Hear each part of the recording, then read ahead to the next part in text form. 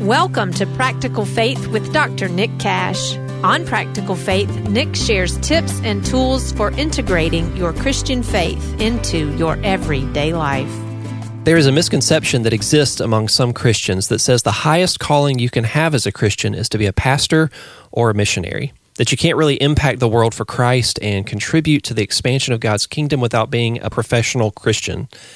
Well, let me tell you, I was a missionary to Africa, I was a pastor, but I'm nothing special. I'm not any better or worse than any other Christian. My calling isn't any better or worse than anyone else's, as if our callings from God could somehow be ranked anyway. No, my calling ultimately is to know, love, and live for Jesus, and to be faithfully obedient to whatever God calls me to do, and wherever He leads me to do it.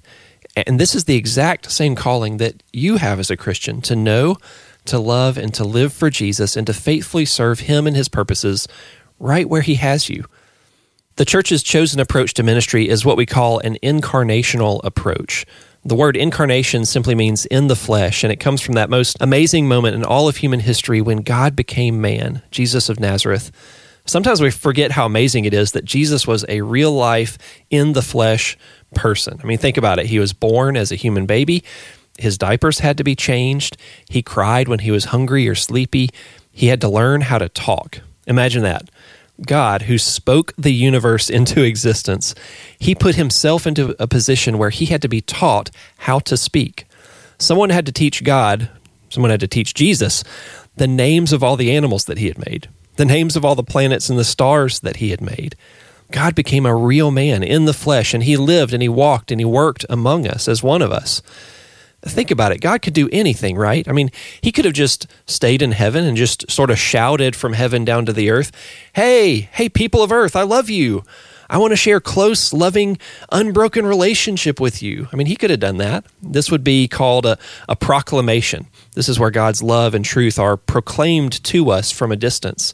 And there are a few instances in the Bible where this happens. But God, in His infinite wisdom, first through the judges and then through the prophets and then ultimately through Jesus Himself, God chose to come to us Himself in the flesh, incarnate, to demonstrate His love to us in person, face to face.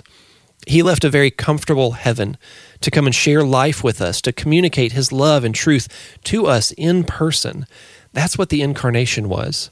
And that is what the incarnation continues to be today. For us, as people who have accepted the Jesus of the Bible for who He is as Savior and Redeemer and Lord, we have Christ's own Spirit living and working within us and through us.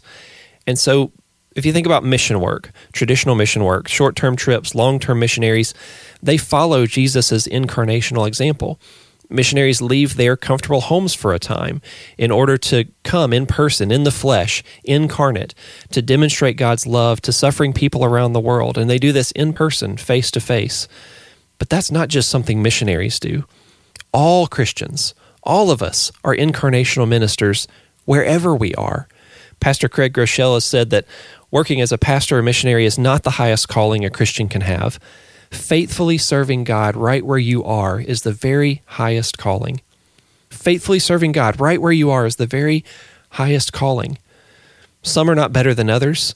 Some callings are not more impressive or more important than others. What is most important, what impresses God most, is humble obedience. Faithfully serving God right where you are is the very highest calling.